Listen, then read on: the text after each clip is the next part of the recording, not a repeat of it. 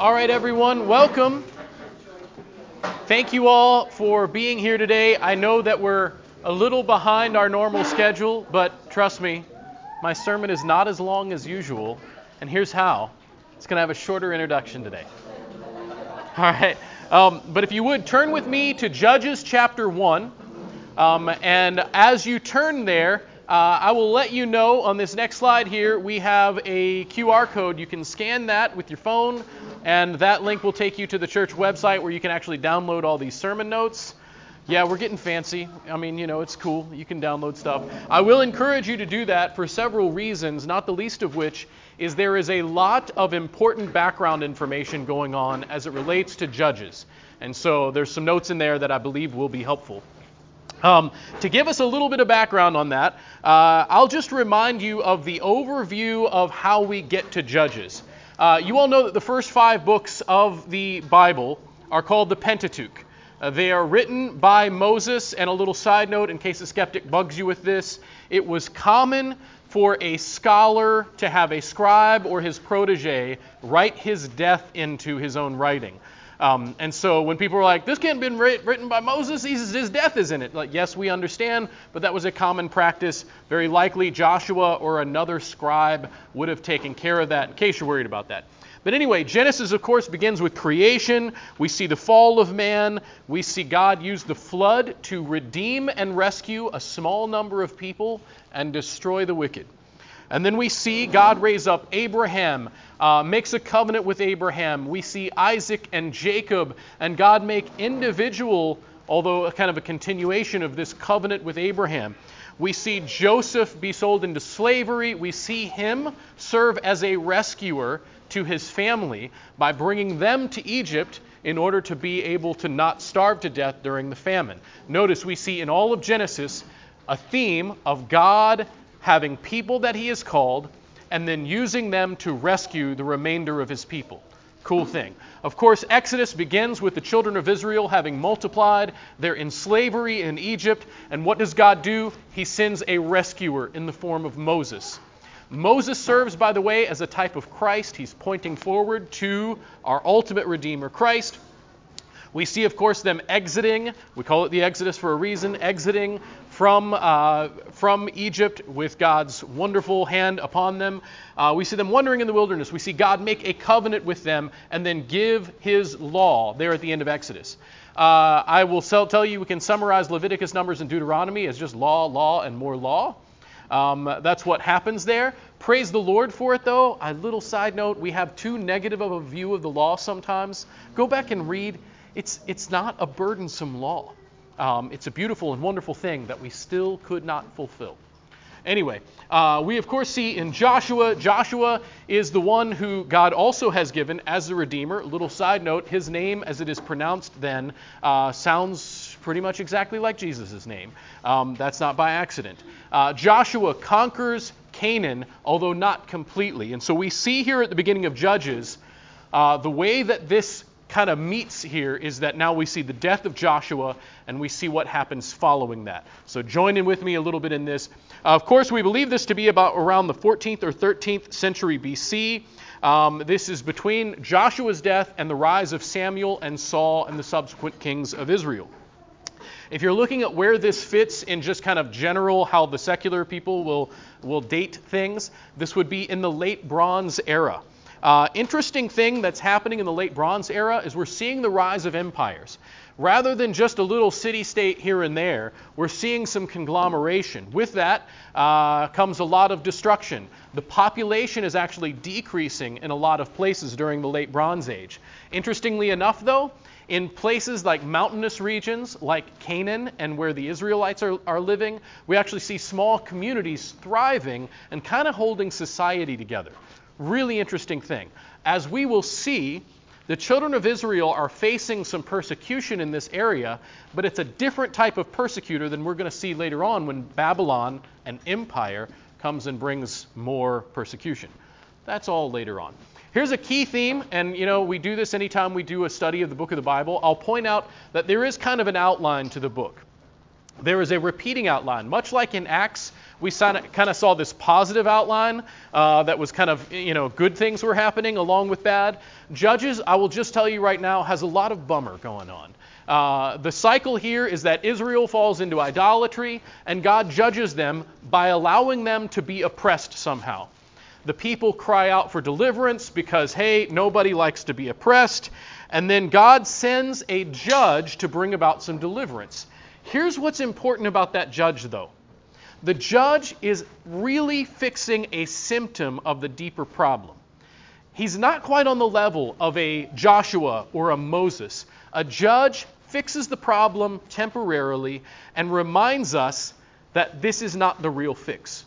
Because what always ends up happening is the cycle continues. As soon as the judge is dead, Israel falls into more idolatry, and we see this repeated throughout the book of Judges. Pay attention to this because it's going to matter. And can I just tell you, we're not just giving a history lesson, although we are. We're going to start seeing some key themes related to the children of Israel and some of the things the American church is going through right now. We didn't just say, hey, let's just do a history lesson, although that's wonderful. We wanted to say, what is a study that will speak to where we are at right now as believers in our culture? And I believe Judges has something to say. And I will tell you, as much as there's bummers in the book of Judges, there's some real hero stories. There's some accounts of wonderful things happening. And the big thing that it's pointing to that is really, really good news is something that has already happened. There's hope, brothers and sisters. All right, so some key themes, of course, is apostasy on Israel's part, oppression, we've already mentioned this, but we're going to see a theme that God remains faithful while his people are faithless. His faithfulness doesn't mean he just winks at their sin. His faithfulness means he stays just, and he still loves his people even when he's allowing them to suffer. We'll also see the theme that judges don't fix the problem, and the ultimate theme that we'll see is that Israel needs a king. In fact, the theme verse comes at the end of the book rather than at the beginning. The theme verse is Judges 21:25. It says, "In those days there was no king in Israel. Everyone did what was right in his own eyes." That theme, brothers and sisters, that very phrase, everyone did what was right in his own eyes, should sound very familiar to us right now. We are in a time where people even teach, do what feels good to you.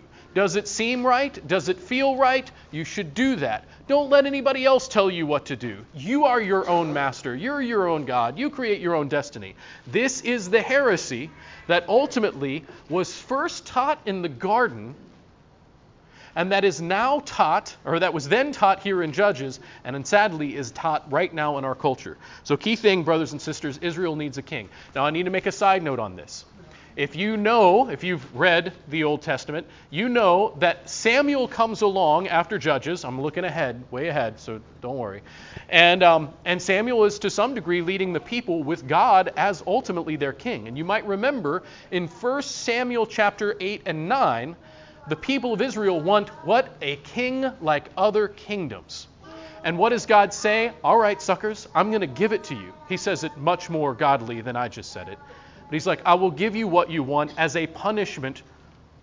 And he gives them a king like other kingdoms. And what does that king do? He oppresses them. He overtaxes them. He conscripts their children for war. And it's a bad thing. A lot of people will say that God ultimately, the king that God had planned was David. And yes, he did have that planned. But can I just tell you, well, maybe should I ask, is David a perfect king? Well, no. But does David possibly give us just a little kind of pointing forward to an ultimate king? He does. I want to tell you all very, very cautiously, David is part of God's plan. And when we say here that Judges says that the theme of Judges is that Israel needs a king, yes, it's true. But keep in mind that Samuel, the story in 1 Samuel begins with the people of Israel rejecting the ultimate king, and that is God. Right? So even David becomes a temporary fix. He's part of God's plan. Don't hear the wrong thing here. Because ultimately, the king that Israel needs is Jesus Christ. Just like the king that we need is Jesus Christ. And I will tell you again, his rule is not merely a spiritual rule, brothers and sisters. It is a rule that has an effect on civil authority as well. So, more on that later. All right. Very, very briefly, I'm not going to read all of Judges chapter 1. It is mostly introduction. I'm just going to point out, it says, after the death of Joshua, the people of Israel inquired of the Lord, who shall go up first for us against the Canaanites to fight against them? The Lord said, Judah shall go up. Behold, I have given the land into his hand. And Judah said to Simeon, his brother, come up with me into the territory allotted to me, that you might fight against the Canaanites. And I likewise will go with you into your territory allotted to you. Keep in mind, what's happened is that various parts of the tribes of Israel have been given different parts of land. They've got to go and conquer those lands, and they're making agreements like, hey, help me go and kill all these people. I'll help you go and kill all the people in your land. It's going to be good. And what we notice, I'll just kind of skip through just because, partially because of time, but also because of, you'll see some repetition here. They do that. We see that there is an ongoing conquering, and it goes pretty well. We'll see all the way through about verse 26 that there's some good conquering going on. Praise the Lord. Israel does indeed conquer parts of Canaan, and we say praise the Lord for it. You can take us on through, brother, all to about verse 26. All right. And you'll notice something, though, that immediately after this, for some reason, they decide they're going to stop with the conquest. And so that brings us to this last part, beginning in verse 27, we see where it says, Manasseh did not drive out the inhabitants of Beth Shean. And then we go on in verse 29, it mentions Ephraim not doing that, Zebulun not driving out inhabitants, and then it goes on. We go from plenty of conquering that went just fine to all of a sudden, everybody just seems to stop. Now, maybe it's worth just acknowledging a little side note here. Anytime we start talking about God's people conquering nations and cleaning house, I mean, there's times where he says, kill every man, woman, and child. And I know that there are those, especially among progressivists, but also, which I would say they're truly regressivists rather than progressivists. I mean that, not just to be comical, but the progressivists are moving us more into paganism. Well, paganism that's the old way, right? The new way is Christ. And so I'm like, don't pretend to be progressive. You are regressive, and we see all of the effects of that as well. But even among faithful brothers and sisters in Christ, have you noticed we kind of cringe a little bit when we hear about the idea of just a bunch of people being killed? Well, Judges is going to be one of the ways that we get to see, here's why God said to do that. Be comfortable with the fact that God is perfectly just and sovereign. And if he says to do something, it is the right thing. Praise God for that good news. But for whatever reason, the people of Israel decide we're not going to run out all these Canaanites. So let's pick up in Judges chapter 2 at verse 1, where we get into the nitty-gritty of all this. All right. God be with us as we study this section, Lord. May we heed it well. Illuminate the word of God to us. Fill me with your spirit that I would proclaim what is true, not more and not less than what you want me to say. And then may we be wise as the sons of Issachar were to the times, that we would obey you in this season. In Christ's name, amen. Judges chapter 2, starting in verse 1, it says, Now the angel of the Lord went up from Gilgal to Bochim, and he said, I brought you up from Egypt, and brought you into the land that I swore to give your fathers. I said, I will never break my covenant with you, and you shall make no covenant with the inhabitants of this land. You shall break down their altars, but you have not obeyed my voice. What is this you have done? So now I say, I will not drive them out before you, but they shall become thorns in your sides, and their gods shall be a snare to you. As soon as the angel of the Lord spoke these words to all the people of Israel, the people lifted up their voices and wept. And they called the name of that place Bochim, and they sacrificed to the Lord there. I need to point out a couple of things from this passage. First of all, we see it is the angel of the Lord that shows up.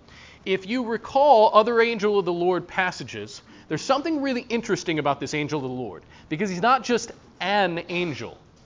He seems to refer to himself as God. He uses the first person singular and says, I told you this, I told you. And we see many other times where the angel of the Lord very clearly seems to be God himself showing up. We call this a theophany. It is a pre-incarnate revelation, a pre-incarnate physical presence of God. We generally believe this to be the second person of the Trinity. We believe this to be Jesus, pre-incarnate. Now, that part we're speculating on, but what we do know is this is God. Very clearly, this angel of the Lord is God. Keep that in mind. That is very, very important. Notice something. That part of the plan that God had, he says, I'm keeping my covenant with you, and I want you to go into this land, conquer these people, and destroy their altars.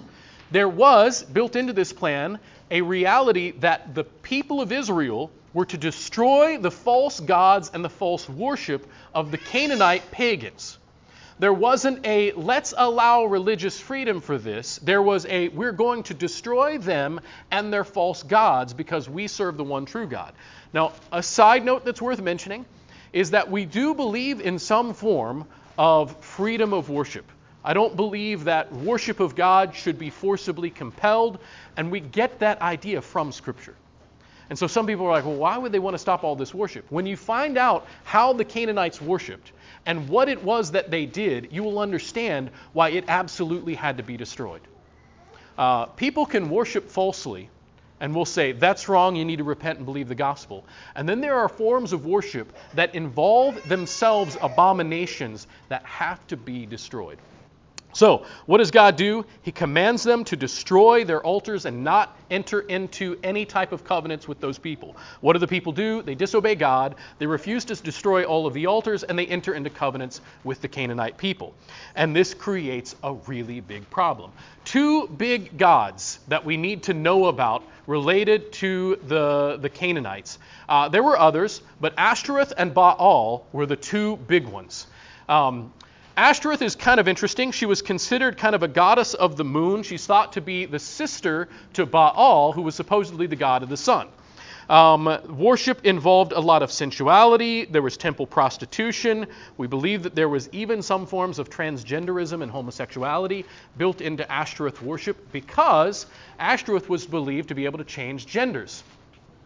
I don't know about you, but that's oddly familiar. All right. Continuing on, divination and fortune-telling were also part of Ashtoreth worship, and her name was associated with the forest, and so we think we would actually say that the idol to Ashtoreth was usually an Ashtoreth pole, which was a limbless tree trunk that they would carve her symbol or her image into. You might recall that in 2 Kings, King Manasseh actually put an Ashtoreth pole in the temple, in God's house. So when God said these people are going to be a snare to you, he wasn't kidding. I mean, we're all the way up into the age of the kings that this continued to be an issue. But we see this pagan worship, man, it went for a long time. We, of course, see it brought up here in Judges 1 and 2, Judges 3, Judges 6, Judges 10, 1 Samuel 7 and 12. Ashtoreth becomes a big problem. But sadly, she's not the only one. She might not even be the main one. Baal was the other big one. And most of us, not everybody remembers Ashtoreth, but Baal most of us have heard of, right? Baal was considered the sun god. He was powerful. He's probably believed to be the most powerful of the Canaanite gods. Associated with, of course, the sun and storms, and he functioned as a fertility god. So temple prostitution was believed to excite him, and that as a result of the sensuality that was taking place, that he was going to make the ground more fertile, he was going to make you have more kids, whatever was going to be seen as prosperity, he was going to bring it about. So notice for Baal worship, you engage in sexual sin, and then you do all these other things, and that helps make your life better. Make sense? So you get to do something that sounds sinful and fun, and then he's going to give you more. Also should sound somewhat familiar. Some interesting things here.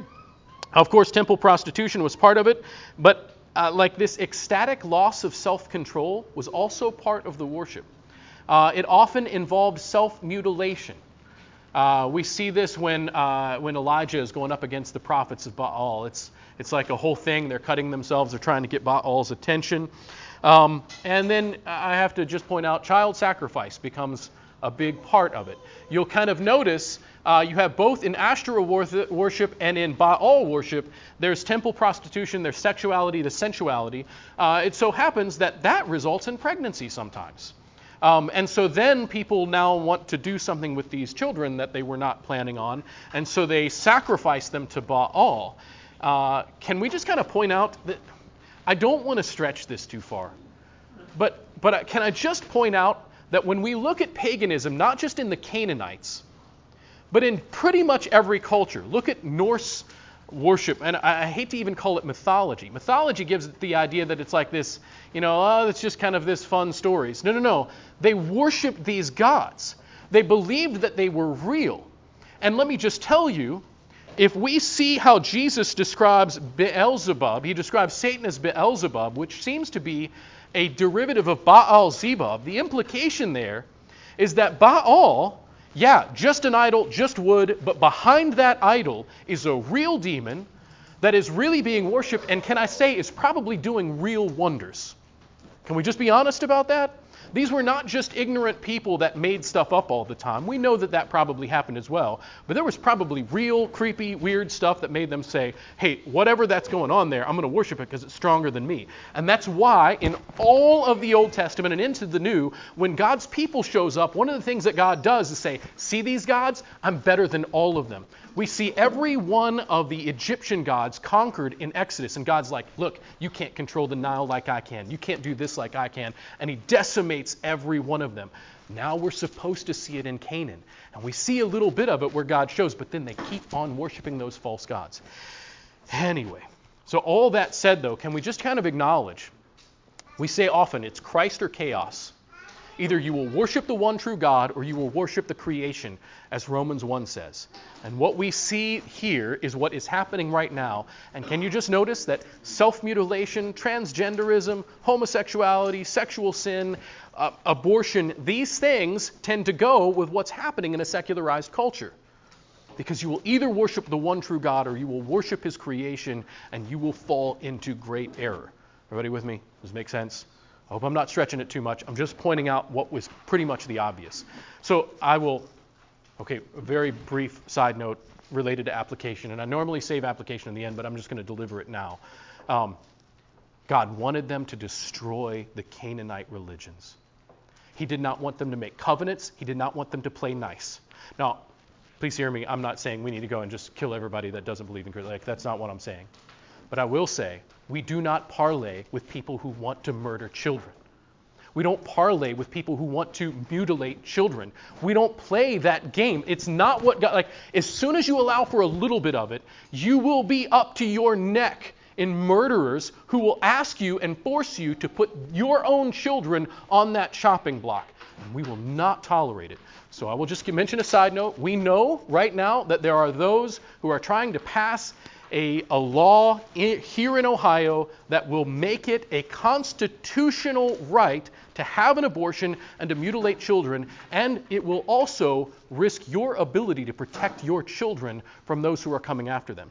Pray that it doesn't happen. They need 413,000 signatures in order to get it on the ballot in November. Pray that it does not happen. Pray that they lose their signatures. Pray that God brings them to judgment. Here's another little side note. You all might know on August 8th, there is a vote for issue 1, which will make them need more than just a simple majority to add that on. It would be a constitutional amendment to say, hey, you've got to get a 60% vote to add a constitutional amendment. I'll just encourage you. I'm probably legally not allowed to do this. I will tell you, please go out and vote for issue 1 so that it passes, so that we have a harder time allowing people to sacrifice children to Moloch and Baal and Ashtoreth. And that's just where we're at. Anyway, this is why we're studying Judges. That was not a side note. That's very much a note. Anyway, all right, let's continue in Judges 2. But can I say this too?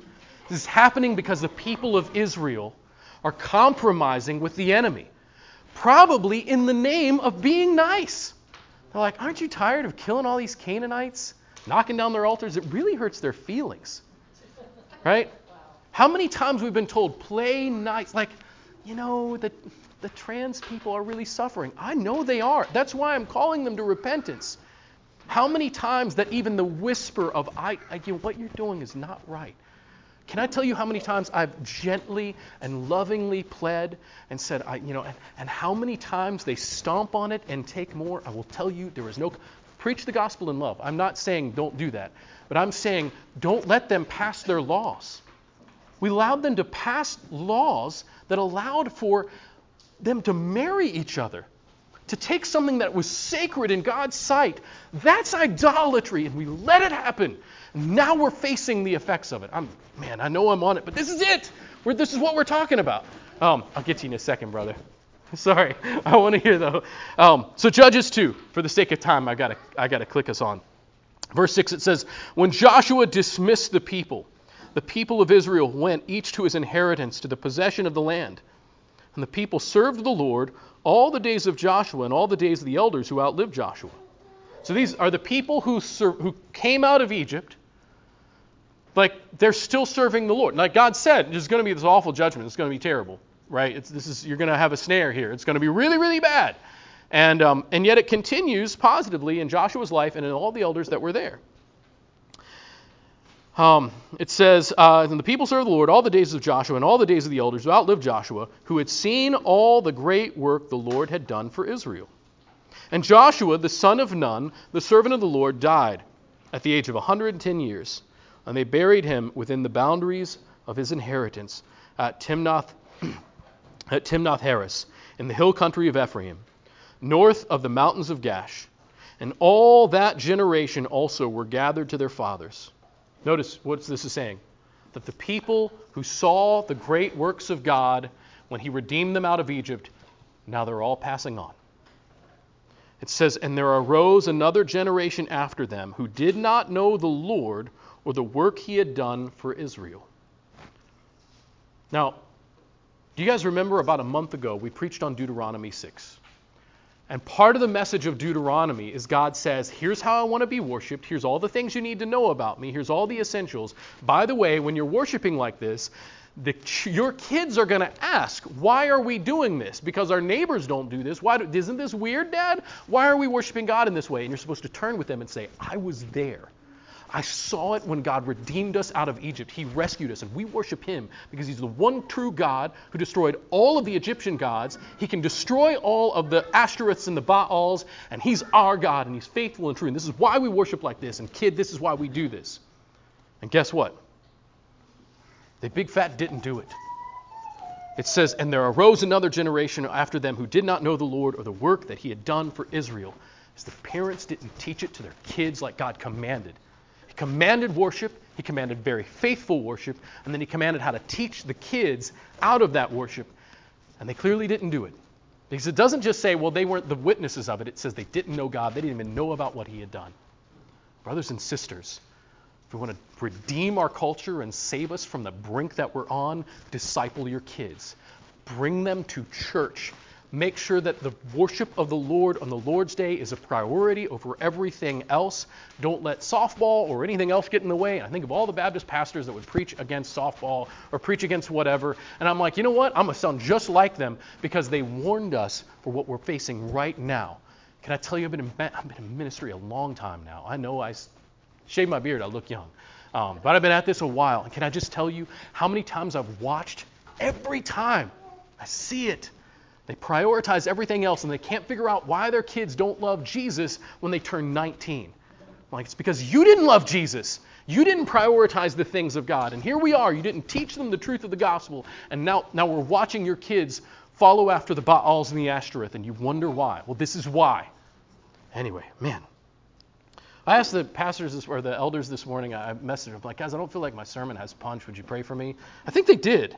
Anyway, continuing on in verse 11, it says, and the people, some of you are like, hey, maybe dial back the prayers. It says, and the people of Israel did what was evil in the sight of the Lord and served the Baals.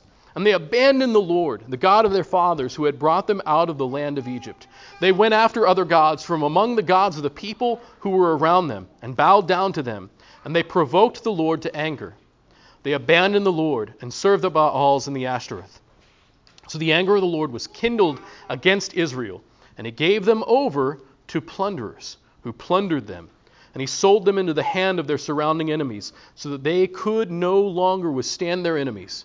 Whenever they marched out, the hand of the Lord was against them for harm, as the Lord has warned, and as the Lord has sworn to them. and they were in terrible distress. I think it's pretty clear. I cannot serve false gods and expect God to fight for me when the time comes. I don't want to go and make too many parallels and stretch this at all. But can I say, obey God. Whatever idols are in your heart, be they pornography, be they fits of anger, be they greed, whatever it is, now is a time to murder those sins, because if you don't kill those sins, they will absolutely get in the way of anything else we might try to do to redeem this culture. Repent, brothers and sisters. You might notice that there's like ways in which our sermons tie together. We taught a sermon on killing sin back, I think, in May. This is why. Continuing on, verse 16. Then the Lord raised up judges who saved them out of the hand of those who plundered them. Yet they did not listen to their judges, for they whored after the other gods and bowed down to them. They soon turned aside from the way in which their fathers had walked, who had obeyed the commandments of the Lord, and they did not do so. Whenever the Lord raised up judges for them, the Lord was with the judge, and he saved them from the hand of their enemies all the days of the judge. For the judge was moved to pity by their groanings because of all those who afflicted and oppressed them. But whenever the judge died, they turned back and were more corrupt than their fathers. Notice this. It's a downward spiral. It gets worse, it seems, with every generation. They did not drop any of their practices or their stubborn ways. It means they continued in idolatry. So the anger of the Lord was kindled against Israel, and he said, because this people have transgressed my covenant, that I commanded their fathers and have not obeyed my voice, I will no longer drive out before them any of the nations that Joshua left when he died, in order to test Israel by them, whether they will take care to walk in the way of the Lord as their fathers did or not. So the Lord left those nations, not driving them out quickly, and he did not give them into the hand of Joshua. Notice, remember, this theme here is a downward spiral. God's people fall into idolatry and direct disobedience. God judges them with suffering. They cry out to God. He sends a judge. They sort of kind of barely listen to the judge enough that they're redeemed, but they don't truly repent in their hearts. And the whole thing starts over again, but the next time it seems worse. The conclusion, the message, what we see as we mentioned in Judges 21:25, is that in those days there was no king in Israel, and everyone did what was right in his own eyes. The message is that Israel needs a king. You can't get by without someone who is king. Could we just say, we have a king, brothers and sisters? The good news in all of this is that Matthew 28:19 and 20 reminds us that Jesus came, and he says, all authority in heaven and on earth has been given to me. The king has already come. The question is whether or not I will serve that king or any other king. He's our king, brothers and sisters. This is why, again, in the first century, when they wanted the Christians to declare Caesar Lord, and they refused because Jesus was king, this is why they were persecuted. We will always be persecuted for not worshiping whatever sovereign is on this earth. We should respect him as king. But Jesus is the King of Kings. And so, brothers and sisters, that means that his law must be obeyed. In all of the civil authority that he has given, we need to have laws that honor God, and we need to obey laws that honor God. And I will just tell you, we have to defy any law that goes against his law. Those days are coming. For now, vote and pray and preach the gospel. So let me ask a couple of questions here. What does all this have to do with the gospel? Maybe we should begin first with, what does this say about God? What does Judges 1 and 2, and as we'll see the rest of the book of Judges, what does it say about God? He is holy. He does not want to mess around with false worship. He wants all of our worship. He wants it to be faithful worship. He wants it to be according to what he has commanded. And there should be no mixing of the worship of paganism into the worship of God. Just shouldn't happen. Right on. What does it say about us? And he's just. Exactly right. Yeah, there's nothing here where God is unfair. He's just. We might not like the punishment that comes with disobeying him, but it's real. And it's just. He would be unjust in not dispensing it. Yeah. What does it say about us? Right on. We're not holy. I think too, though, it says that he helps us. Like he gave the judges.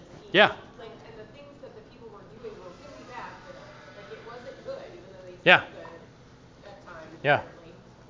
Like his way is good. It's not just him being like this ruthless ruler. It's like it's the best thing for us, and he was helping us. Yeah. But we didn't Yeah. want to be like that. How interesting it's when God is like in the garden, like, don't eat the fruit. It's bad. And they're like, God's holding out on me. Notice, sin always involves us not believing God's word and thinking that he's holding out on us somehow and that we've got to go outside of his will to get something good. Well, that thing is not good for us. Right on. Exactly right. So how does this relate to the gospel then? It's only by the power of the gospel in Yeah. our lives is the Holy Spirit that we can. Yep. It is no accident that Romans 10, 9, and 10, which is, I would say, the simplest, quickest explanation of the gospel. What am I supposed to do? I'm supposed to believe what Christ has done and declare him my Lord. It's the same word for king, brothers and sisters. Either I make Jesus my king and I obey him, and then I don't do what's right in my own eyes. I do what's right in the sight of God, and I'm able to do that because the Holy Spirit has been put in me to help me obey. Either I do that or I'm an enemy of God. And that's how it plays out. Well said, brothers and sisters. Thank you for bearing with me here. I'm going to pray, and then who is on for the gospel? All right, cool. Father God, it's a sobering thing when I look at what you have said in your word and the commands you've given, and I recognize two things. One, it's so beautiful, right? You have not given us something that is ridiculous to do. You've given us what is good for us and good for you, and yet, with our sin nature, we fail. And so we cry out to you for grace, and Lord, we thank you for your grace. But Lord, also, I will just confess, when I see wickedness now, I feel like it's in our face in a unique way. I feel like I understand more why you judge like you do. So Lord, I pray that you would bring destruction on your enemies, that you would turn your enemies into your children, and that your children would grow in obedience to you. Lord, may we disciple our children. May we not be like the children of Israel in the book of Judges. May we follow your sovereign kingship. May we love you. May we proclaim the gospel. And would you grant us victory over the present-day Canaanites that we face. God, put the Ashtaroths and the Baals, put the Planned Parenthoods and the Act Blues to open shame, that you would destroy them and all of their wickedness so that your kingdom would come in its fullness and that you would receive glory. And may we be faithful and obedient, and may we keep proclaiming the gospel. May we not lose sight of that while we're fighting all these other battles. May we keep proclaiming the gospel. We ask all this in Christ's name. Amen.